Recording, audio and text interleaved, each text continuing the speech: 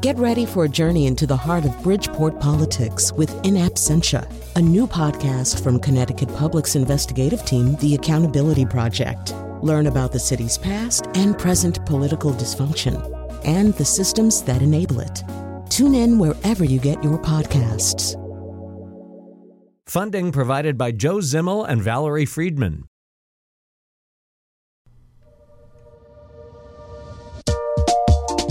This is Where We Live. I'm John Dankosky. While cities like Hartford and New Haven have long considered themselves sanctuary cities, there's no clear definition of what the term actually means. What we do know is that after the killing of a young woman in San Francisco earlier this year by a Mexican man in the country illegally, the policies came under fire at the national level. Here's Republican Senator and presidential candidate Ted Cruz. Mr. President, the American people have demanded for years that the federal government faithfully enforce our nation's immigration laws. Americans are tired of seeing their laws flouted and their communities plagued by the horrible crime that typically accompanies illegal immigration. Legislation that would have punished municipalities that don't cooperate with federal immigration policies was blocked in the Senate, but this entire episode shifted the focus of the immigration debate, as we just heard. Today, Where We Live, Sanctuary Cities Explained. In just a moment, we'll be joined by a guest from Yale University, but I want to bring in two guests joining us by phone today. Cedar Atanasio is an immigration and politics writer for the Latin Times. He joins us from Los Angeles, California today. And Cedar, welcome to the program. Thanks so much for joining us.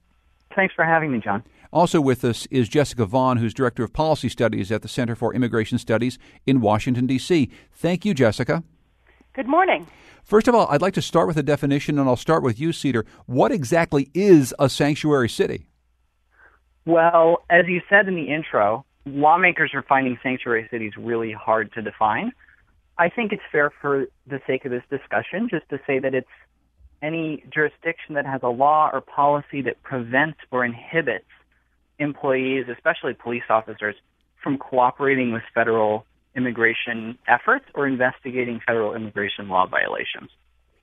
And what is the rationale behind these decisions by municipalities largely? Obviously, every community that you cover and that you look at, Cedar, is different, but give us the broad view of what the rationale is behind cities that decide to enact policies like these. Well, on one hand, there's an effort to protect the cities from committing civil rights violations. So a few cities have been sued in the past for complying with immigration detainer request, which is holding an immigrant in jail longer than they are supposed to, and they've gotten in trouble and gotten sued for that. So there's a movement to kind of protect the cities on a legal front, and then there's also a desire by some local police officials to maintain trust with the immigrant community and sort of ensure to them that if they come to the police, they won't be getting deported, if they report a crime that's happening to them or one of their neighbors. And this was at the heart of what New Haven decided to do some years ago around sanctuary cities. We'll be talking about sanctuary cities at the local level in just a moment. The immigration detainer requests that you mentioned a moment ago, Cedar, that was at the heart of the legislation that got through the House that stalled then in the Senate. But that's just one piece of this overall picture, right? That's only one way in which local law enforcement may choose not to cooperate with federal immigration officials. Exactly. I think Jessica might be able to tell you a little bit more about how ICE asks for data from local officials. There's also the issue of whether or not a local law enforcement official is going to ask an immigrant, if they're in the country illegally or something like that. So there are different levels of non-cooperation that could be described as a sanctuary city policy. Jessica Vaughn, why don't you flesh this out for us? Maybe give us a sense of what these policies mean from where you stand. Sure. The basic goal of sanctuary policies is to obstruct immigration enforcement, and in other words, to erect obstacles to ICE, the Federal Immigration Agency, from being able to take custody of people who are in the country illegally. And as a practical matter, right now, ICE is trying to take custody almost exclusively of illegal aliens who have been arrested and convicted of crimes in our communities.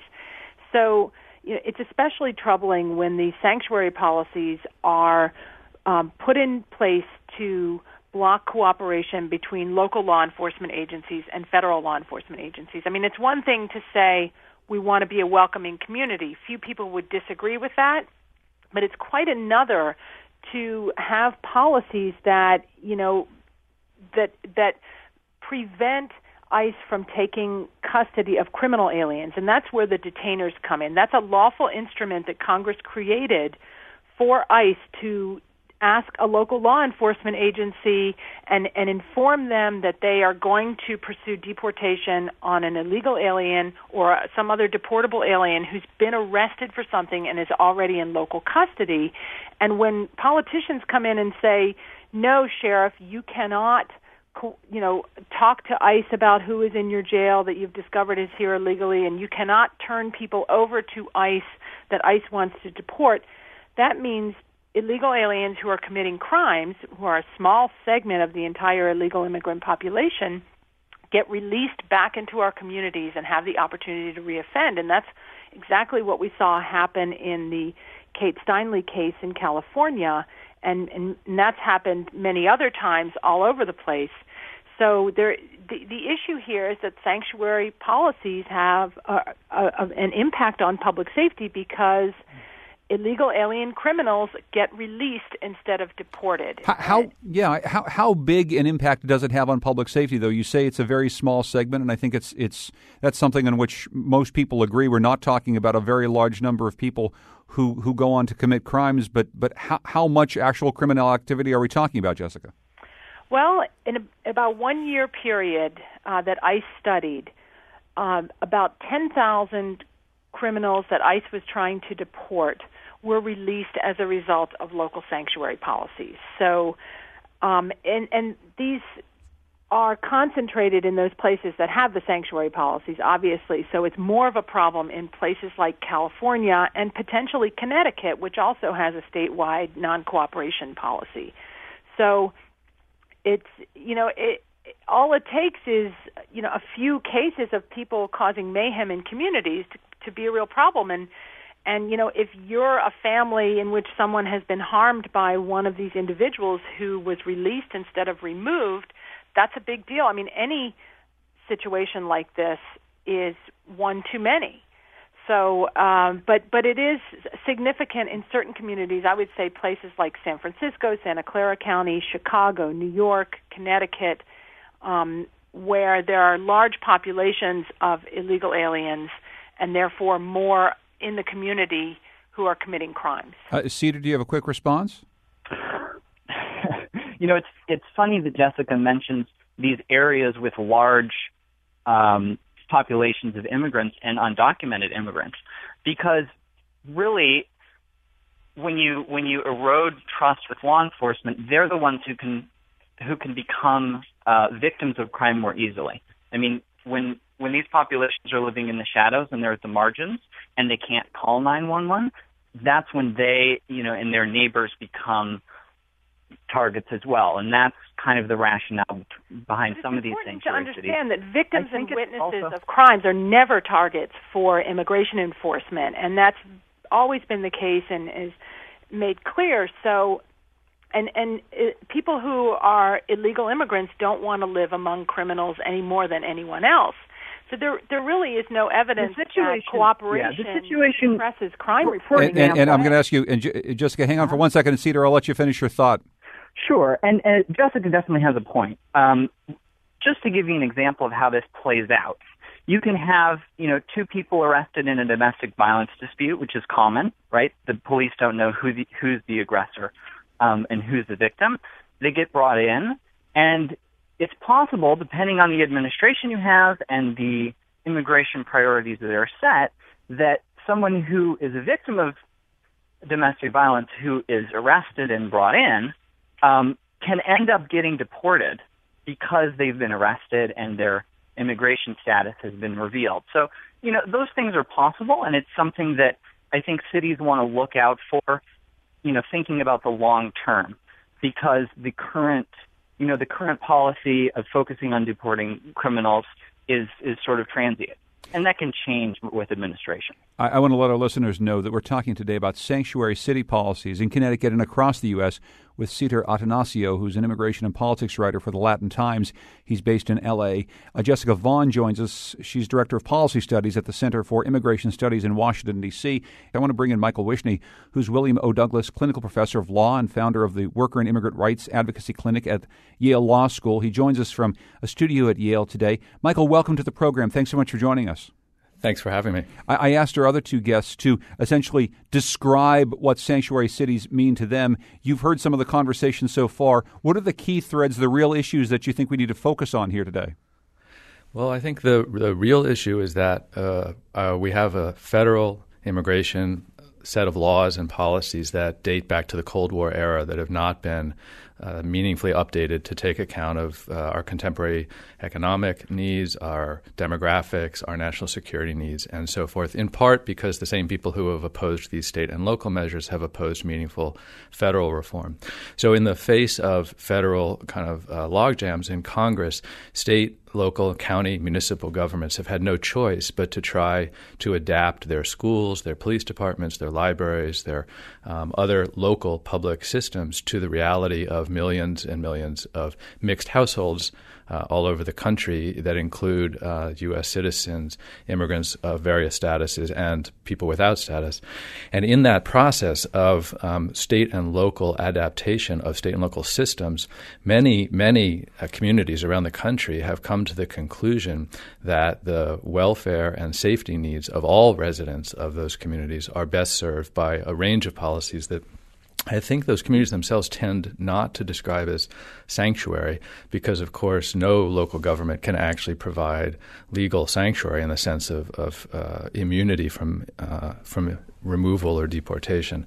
And I think what upsets people in Washington who have opposed federal immigration reform is when one community after another concludes that, for instance, public safety needs are better served by police department policies that encourage the cooperation of victims and witnesses, even if that means that the first phone call is not to the federal immigration authorities. I think that outrages people who then tend to, fall back on scapegoats. And so I think it's quite interesting that communities around the country have come to similar conclusions. Now, some of these policies have been challenged as unlawful, but the only ones that have been held unlawful are the exclusionary policies in places like Arizona and Pennsylvania, where local communities have tried to target local immigrants through their police departments or their housing enforcement code agencies and so forth. And those communities have repeatedly been held by the courts to have violated federal or state law, whereas cities from Houston to New York to Hartford and New Haven and some of the others mentioned that have adopted integrationist policies, not one of those has been held unlawful by any court.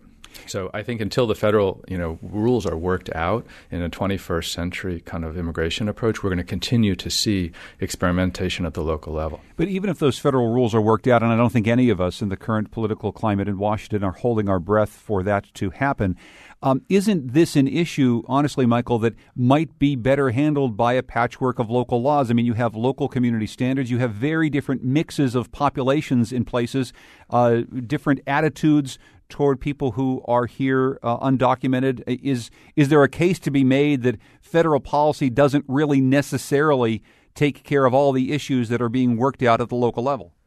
Oh, certainly. And, throughout our nation's history, there's been a recognition that some issues like policing and education, a lot of local public welfare issues are best addressed at the local level. It's just notable to me that the policies in particular, we're talking about sort of police policies, they began, Houston was the first city to adopt a police department policy that limited its communication of information, civil information, to immigration authorities. And I was curious about that. I mean, this is Senator Cruz's own constituents and a very large, big city police department in a very red state. So I went down and I spoke to the chief of police who had implemented it and a number of the mid-level officers. And I said, why did Houston decide before any other jurisdiction that its public safety needs were advanced by limiting police cooperation? And they told a story that was a Texas story of community policing Texas style and the way their department functioned and operated. And that led Houston to actually be the first to move in this direction. Others, of course, have followed on and adapted in different ways. But I think there will always be a role, for local police departments, school systems, libraries, hospitals to adapt their practices to best serve the needs of the entire community in which they're located, in which they serve. Hey, Jessica Vaughn, is there a point to be made about that a big city, a Texas city like Houston, takes on an issue in a very specific way that meets their needs, and essentially the police department is saying this is better for us in terms of controlling public safety? Well, Houston is a really interesting case because their sanctuary policies were revisited after one of their police officers was shot and killed by an illegal alien who was at large in part because of those sanctuary policies. And they, the city police have some policies in place, but the county in which Houston is located is Harris County, and it has the highest level of cooperative programs with ICE. In fact, they have one called a 287G program in which the county pays to have this program where local jail officers, in effect, have been deputized as immigration agents. And so that they work very closely with ICE, and the local county sheriff's deputies have the authority to launch deportation procedures against inmates that they find in their jail who are deportable. So, I think that's an interesting thing. It's easy for the city of Houston to call itself a sanctuary when the Harris County Jail is essentially has the authority to enforce immigration laws. So, they kind of want it both ways and find that it's worked out well for them for public safety to be able to use the jails as kind of the point at which criminal aliens are identified and expeditiously removed. So, I wouldn't call Houston a sanctuary really because they are fully cooperative with ICE, and there has been no impact on community policing.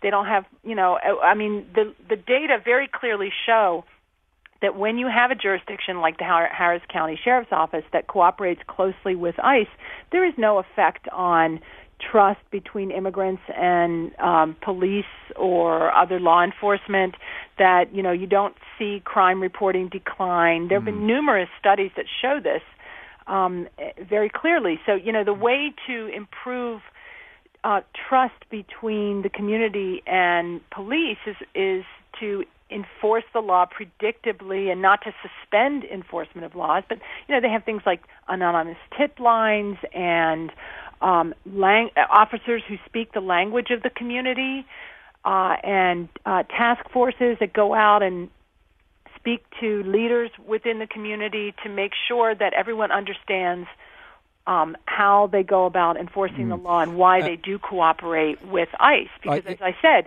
nobody wants to live around people who are causing mayhem in the community, especially if they're here illegally. Cedar, you want to jump in? I think Jessica makes a good point that it doesn't have to be one way or the other.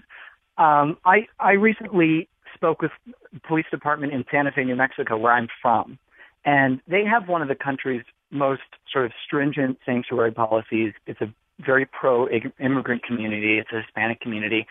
And they said, look, we don't need to cooperate with ICE when we don't want to, because if we have a criminal in our community that we want deported, we can contact them. I mean, there's nothing stopping them when they've got a violent criminal from contacting ICE and asking that person be deported.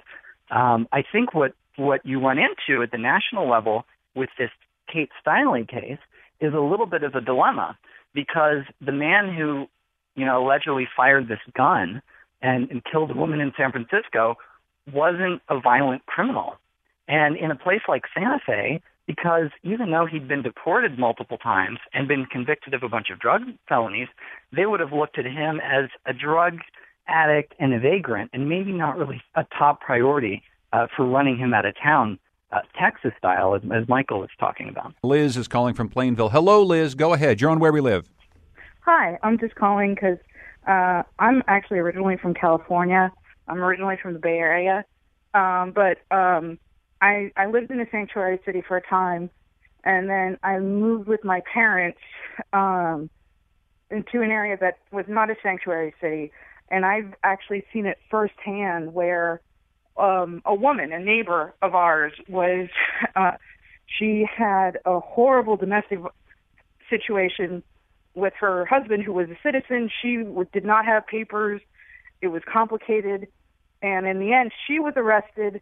So was he. But she wound up being deported, even though it was a terrible domestic situation. There were children involved. And, there were a lot of things that needed to be squared away before. But as soon as she was cleared of the charges, she was pretty much sent directly to ICE. And so I've seen families literally torn apart over, whether a place is a sanctuary city or if it's not, because I firmly believe if this had happened, say in the Bay Area, say in Santa Clara County, where there is a sanctuary policy, she would not have been deported. So it's something that, I know it's complicated, but I do think there are a number of cases that, just because of where it happened and how it happened, you do get a lot of people who were essentially victims, sent away because of where it happened. And Liz, thank you so much for the phone call. And Michael Wishney, very quickly, and that's the fear that you were talking about. Right, and I think that's actually the result that is sought, in fact, by those who defend our current immigration laws and resist these sorts of local policies. Our current immigration laws are inhumane, they're morally bankrupt, they don't serve our economy or national security needs, and they are going to change. There's no question that they're going to change to adapt to the needs of the 21st century. But there are those, including Senator Cruz and others in Washington, who would like to wring as much misery out of the existing laws we have and destroy as many families as we have. And that's a very compelling example of exactly what happens under our current laws, and why many police departments and many community leaders stand together in saying, in this brief period of time between today and when we actually achieve the kinds of reforms that are inevitably coming, how are we going to behave as a society and a community? I don't think we should be behaving as occurred in the story we just heard.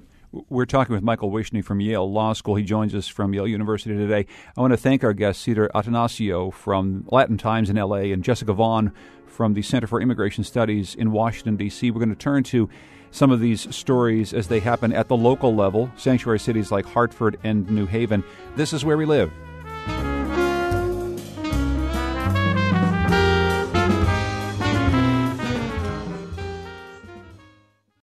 This is Where We Live. I'm John Dankosky.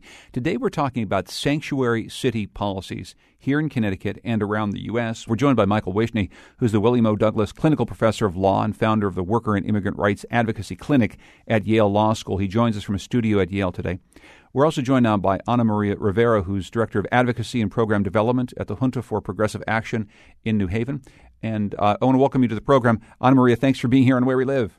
Thank you so much for having me, John. So first of all, maybe you can describe sanctuary cities here in Connecticut. We've mentioned New Haven and Hartford, and maybe we can quickly go through the policies that some of our largest cities have that might designate them as sanctuaries. Sure. So I've been hearing the discussion, and it's really interesting because it depends on who you ask what the definition of a sanctuary city would be. But for me and for the organization that I represent, we see a sanctuary city as a city that recognizes the humanity of all people, regardless of their immigration status. It's a city that will actively look for laws and policies that are going to allow undocumented people to come out of the shadows and live a dignified life. And New Haven has been considered a sanctuary city, or should I say a city model, really, for some time now.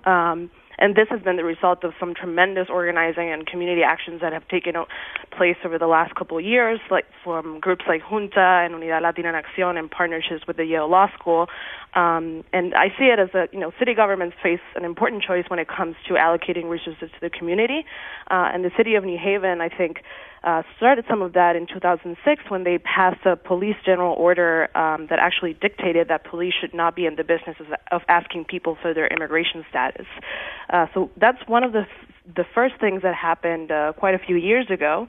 And then another sort of controversial national thing that happened in the city of New Haven was the passage of the Elm City ID card, which was the first municipal ID in the nation that allowed folks, whether or not they had immigration status, to obtain a documentation that said, you are a member of this community, you are a member of this city. So those were two pretty big things that the city of New Haven accomplished several years ago, and the trend has continued. And I'm very proud to live in a city like New Haven that has continued that trend. One thing that we were looking for in the wake of that 2007 policy where the municipal ID cards were issued is some sort of documentation as to how many people actually have taken part in that program. Do you have any sense, Anna Marie, of how many people have those cards right now? Ooh, I don't have the number off the top of my head, and maybe Mike does, because he was here when that happened. I know in the beginning there was quite a big influx of people getting the card, and that has sort of trickled down a little bit. But it's still, I think, a big program, and a program that has sort of allow people to feel a sense of belonging. And I know that right now the city is working to better the ID card. Initially, the ID card was supposed to work as not only an identification, but also allowing folks to access a bank account, to open a debit card. So I know they're actively working into making sure that the ID card becomes more usable so that more folks will get it. Yeah, Michael, we for quite some time, we're trying to find out information from the city of New Haven about who was getting these cards, how these cards were being used, whether or not the program could be deemed successful. It's been a little hard to get some of those numbers. Can you tell us anything about how widely the ID cards have been used in New Haven? Well, I don't have data that the city of New Haven lacks itself, so I have to defer to their own data. And if they say they don't have it, unfortunately, I don't either. My understanding from the city is that the total number of cards is around 10,000 that have been issued. I'm not sure that that's a precise figure. The only study I'm aware of was actually done by several graduate students in the political science and anthropology departments at Yale University a few years ago.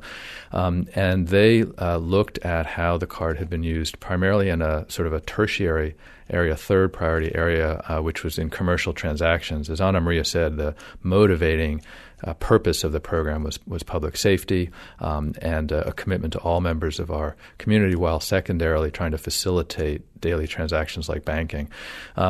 So anyhow, these graduate students did a very rigorous study. They published the results in some journal that found that the municipal ID card was pretty widely accepted in commercial transactions where someone might ask for ID if you were, for instance, writing a check or using a credit card, the situations where you have to show an ID.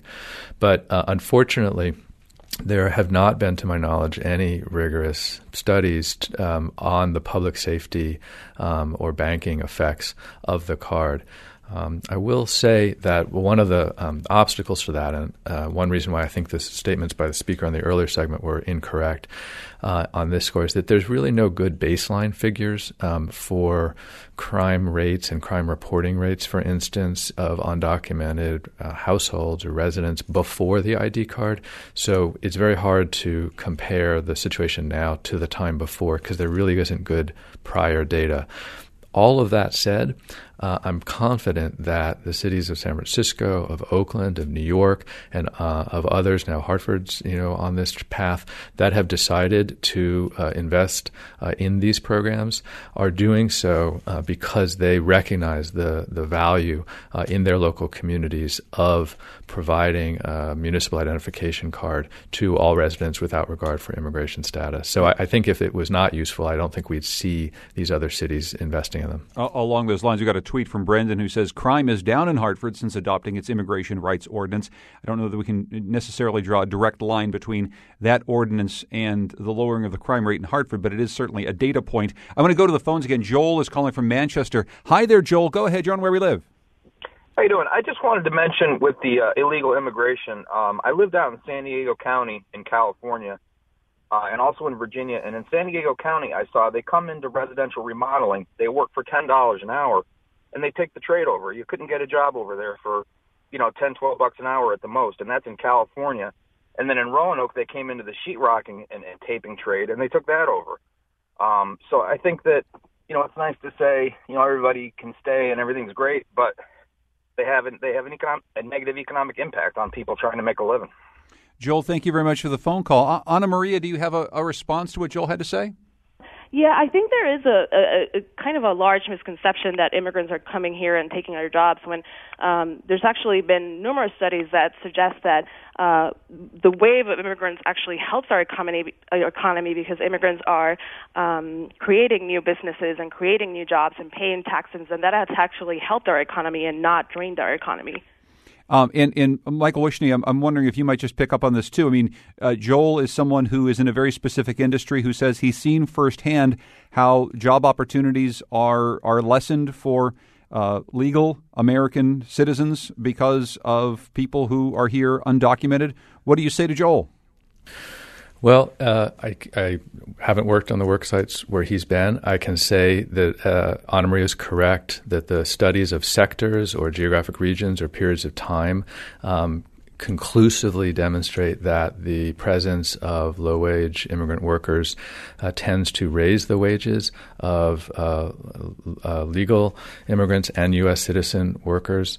And moreover, one reason that the wages are lower is because of wage theft and failures in the labor and employment laws that immigrants and unions, organizations, and communities together have been pushing for. And just to tie that back, New Haven is in the news right now because of various fights over the mistreatment in the workplace of low-wage workers. But New Haven has declined to adopt the kind of aggressive anti-wage theft program that many other cities have themselves adopted, which benefit not only low-wage immigrant workers, of course, but all workers, and by pushing the wages up at the lowest levels do raise those of others.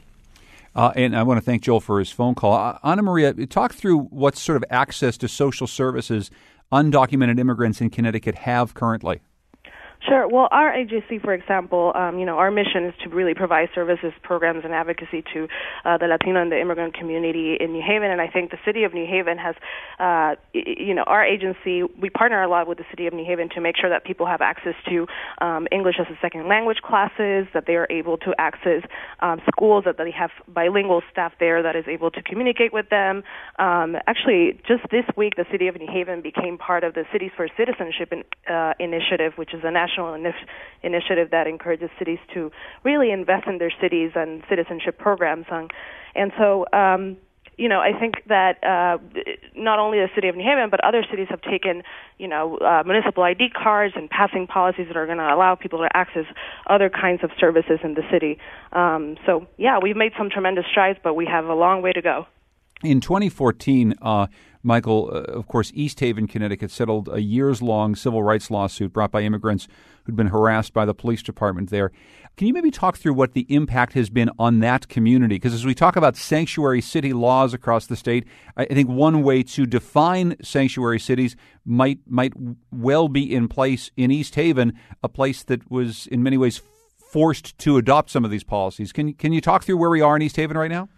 Yeah, I'm delighted you brought East Haven in. I just made a note to myself that if I had a final word, I wanted to say the words East Haven. So thanks for that. So I was one of the lawyers on that lawsuit. My students worked on that case. So I should disclose that right up front. But you're exactly correct that East Haven, a town with a history of some members of its police department persecuting, tormenting, and violently profiling African American and Latino residents and visitors, in its policies, in the face of community mobilization, as well as the litigation you mentioned and other cases brought by the Department of Justice, has adopted the most forward-looking policies in this area in the state. I mean, it's ironic that East Haven's policies regarding cooperation with immigration are more protective of immigrants in East Haven than the policies in New Haven, in Hartford, or the state law, the Trust Act, which was alluded to earlier. So it's a little ironic fact that East Haven, which for so long was kind of the poster child of violent racial profiling in the state and for a while in the nation,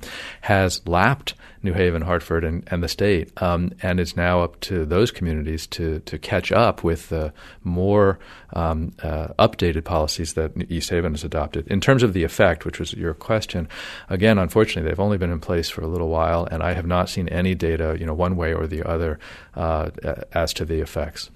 I want to go to one more quick phone call before we have to break. Tim is in Hamden. Hello there, Tim. You're on Where We Live. Hi, good morning. Thank you for having me. My question is a follow-up to some of the other questions and comments surrounding the data that comes out of the New Haven program specifically. And I'm curious to find out what success stories are available to the public that can, I guess, showcase the benefit of having an Elm City ID card. Meaning, if I'm putting myself in the shoes of an immigrant, is it almost going to hurt me and, easily identify me as someone here who may have some immigration issues? And also, I think sometimes we go around with the stigma of the immigrant with issues really coming from Latin America or Mexico. Connecticut is heavy Afro-Caribbean, and we obviously have Asian immigrants here as well.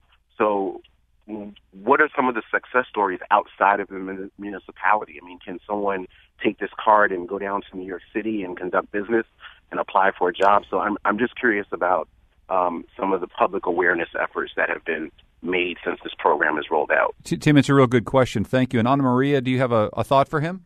Yeah, well, the first thing is that I think that, the Elm City ID card has in no way identifies whether or not you have an immigration status. So we actually encourage anyone who's a resident of the city of New Haven to get the card. So it's not identifying in any way. I don't believe that you can use the Elm City ID card to get a job anywhere as a legal documentation, or not only in Connecticut but in any other state. But perhaps Mike has some information about that. But I do, anecdotally talking to people in the community here at Junta, I have seen a shifting change in folks feeling like they can, if the police, questions them at some point and ask for an identification, they can use that. If they go to a business that requires an identification for a transaction, they feel like they can use that. So I've heard people feeling more safe and feeling more confident in saying, I am a resident of New Haven, and the city of New Haven recognizes my residence here. So anecdotally, I think it has been a tremendous success.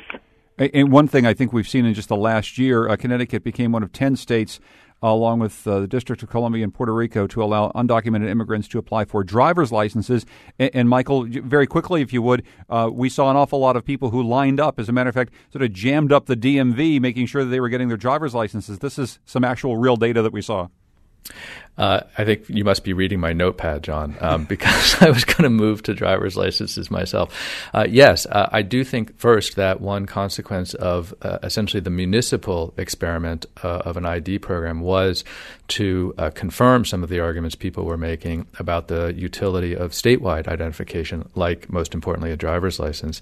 And in fact, as Connecticut residents are now eligible to obtain driver's licenses without regard to immigration status, there may be less demand for a municipal identification for those who can access the driver's license, who can pass the other requirements.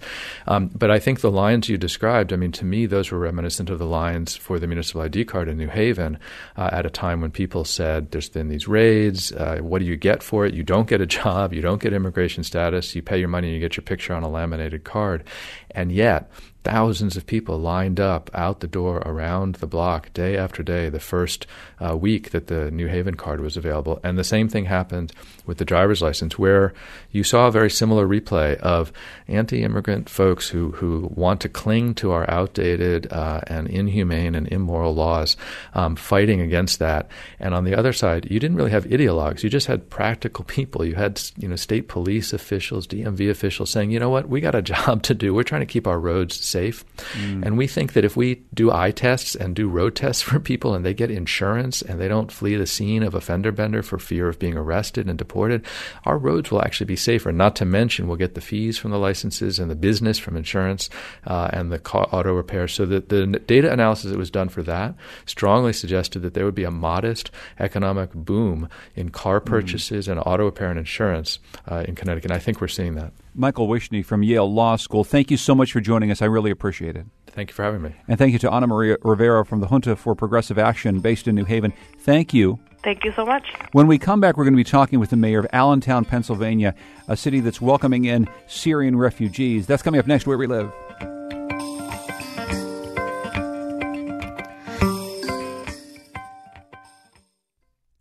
This is Where We Live. I'm John Dankosky. Coming up on tomorrow's show, I'm away, so our weekly news roundtable, The Wheelhouse, will be hosted ably by Colin McEnroe. He'll gather a panel to talk about the week in local and national politics. Hope you can join Colin for that. In September, a coalition of 18 mayors from cities across the country penned a letter to President Obama urging him to allow more Syrian refugees on top of the 10,000 Syrians he said the U.S. will permit by 2017. One of those who signed on is Ed Pawlowski, who is the mayor of Allentown, Pennsylvania. We heard him talking about this issue on NPR, and we wanted to bring him into our conversation as we think and talk about the Syrian refugee crisis. Mayor, thank you for joining us on Where We Live. My pleasure. First of all, maybe you can talk about why this issue is so important to you in Allentown, Pennsylvania. Well, we have the largest Syrian population per capita here in Allentown. We have about 5,000 Syrians that have moved into the city of Allentown, into the Allentown area over the course of the last 30 or 40 years.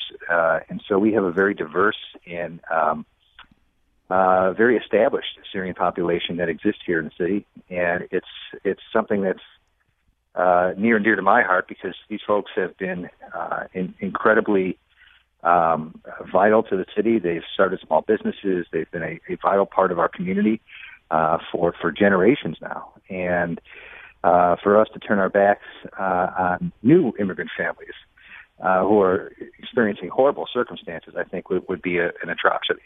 Since we first heard about this on NPR and you talking about this issue in Allentown, an awful lot has happened and an awful lot more people have tried to flee from that area. There has also been a national debate about the so-called vetting process for those fleeing Syria.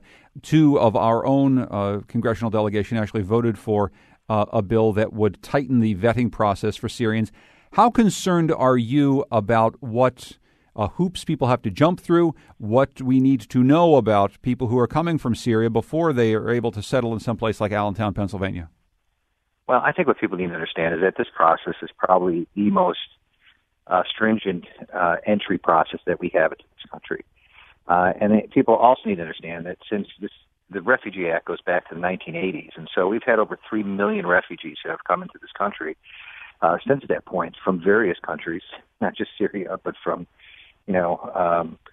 Lebanon and numerous African countries and other countries that have had horrible circumstances and horrible wars occur. So I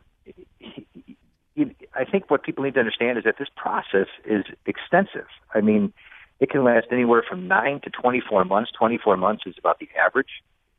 They go through multiple checks from Health and Human Services to INS to Homeland Security to FBI. And many times these families go through those security checks multiple times before they're even allowed to enter into this country. And, I have told many of my constituents that have asked me about this process that if someone was really looking to come in to this country and cause harm and perpetrate an act of terrorism, this would probably not be the way to enter the United States. It is such a long and laborious process to go through for a refugee to get themselves and their family here, that it would be much easier to just get a work visa or a travel visa to get into this country if you really wanted to cause harm in some way, shape, or form. This would not be the process that I think a terrorist would take. So, I think there's a lot of fear that's being propagated out there by certain portions of the media, and that fear needs to stop, because when you look at it logically and take the fear component away, It's an extensive process. It's a lengthy process, and it's one that in many ways is very difficult for families to even get through. So I think the process speaks for itself. In a recent conversation about this issue, we had on the mayor of Danbury, Connecticut, Mark Boughton, and he was talking about the need to extend a humanitarian hand to women and children who are fleeing this area. But he said he would stop short of wanting to welcome in men of so-called fighting age, 18 to 55. He essentially said that would be the greatest threat, and so that would be the biggest vetting process. Can you just talk about that? I mean, from the people that you've resettled in your area, the need perhaps to keep families together who are fleeing a terrible situation. Well, I mean, think about that statement. I mean, that's ridiculous. That's absolutely ridiculous. When else would we say that outside of this context? Yeah, we should break the family up because the father is not important in this picture. Of course, no, we need to keep these families together. They've gone through horrific circumstances, and people forget this. You know, their homes, their families, their businesses, their very lives have been utterly obliterated and destroyed, and for no act of their own. And we as a country have participated in this, you know, through our intervention, you know, acts, and so we need to at least, at the very least, you know, welcome these families, figure out a way to vet them and vet them properly, but welcome them and give them an opportunity to start a new life. That's what the refugee program is all about. I know that you said you've explained to some constituents who've been asking you questions about this. I should ask you, Mayor, in just the last couple minutes that we have left, are you hearing different things from your constituents in Allentown about this issue following the attacks in Paris? No, listen, I have heard, you know, on both sides. We've had a number of good-hearted people who have stepped forward. And we actually had an interfaith service about a week and a half ago that was just tremendous. I mean, we had over 500 folks attend from all different faiths and religions and really show their support. At the same time, there's been people who have bought into the propaganda that's being put out there, you know, by the right-wing media, and have, you know, are fearful. In fact, I was at an event not too long ago, and an elderly woman came up to me, very sincere, and she said, "Mayor, I'm terrified." And I said, "Well, what are you terrified about?" And, you know, she said, "I can't sleep at night. I haven't slept in days." And I'm thinking, what's happening in this woman's neighborhood that she's so terrified? And she looked at me, she said, "They're going to chop my head off." I said, "Who's going to chop your head off?" She said, "You know, those people that are coming." I said, "Ma'am, stop." I said, "Number one, stop watching Fox News." And she laughed at me and she's like, "How did you know I watch Fox News?" I said, "Well, you know, just a hunch." I said, "Number two, you know, the vetting process here is extensive." And I had to go through exactly what I just said about the vetting process and assure her that the government is doing everything that they possibly can to make sure that folks who are coming in this country are not going to come into her house at night and chop off her head. And she, you know, and I calmed her down. But I saw the immense, you know, anxiety that was in her heart and in her eyes as a result of, you know, this barrage of negative media that's being put out there. And so, yes, we're seeing it on both sides of the issue, but we have to remember, you know, we are the wealthiest country on the face of the planet. If we truly believe in our Judeo-Christian heritage that basically says we need to welcome the stranger among us because we were once strangers, then we need to act that out. If we truly believe in the words, you know, that are on the Statue of Liberty, "Give me your tired and you know your poor and your huddled masses," then we should live that out. If not, you know, then we should pack that statue back up and send it back to friends. So I think we're at a turning point here in this country. Well, we're at a turning point where we can either, you know, rise to the occasion or not. We're going to rise to the occasion here in Allentown. Ed Pawlowski is the mayor of Allentown, Pennsylvania. Thank you so much, sir, for joining us for a few minutes here on the program. I do appreciate it. You're welcome. Thanks so much. Our program today was produced by Dan Schultz, along with Lydia Brown and Tucker Ives. Our technical producer is Kyone Wolf. Our digital editor is Heather Brandon. The executive producer of Where We Live is Katie Tolarski. Thanks to interns Amanda Gallagher and Sarah Flaherty. Continue this conversation at WNPR.org/Where We Live.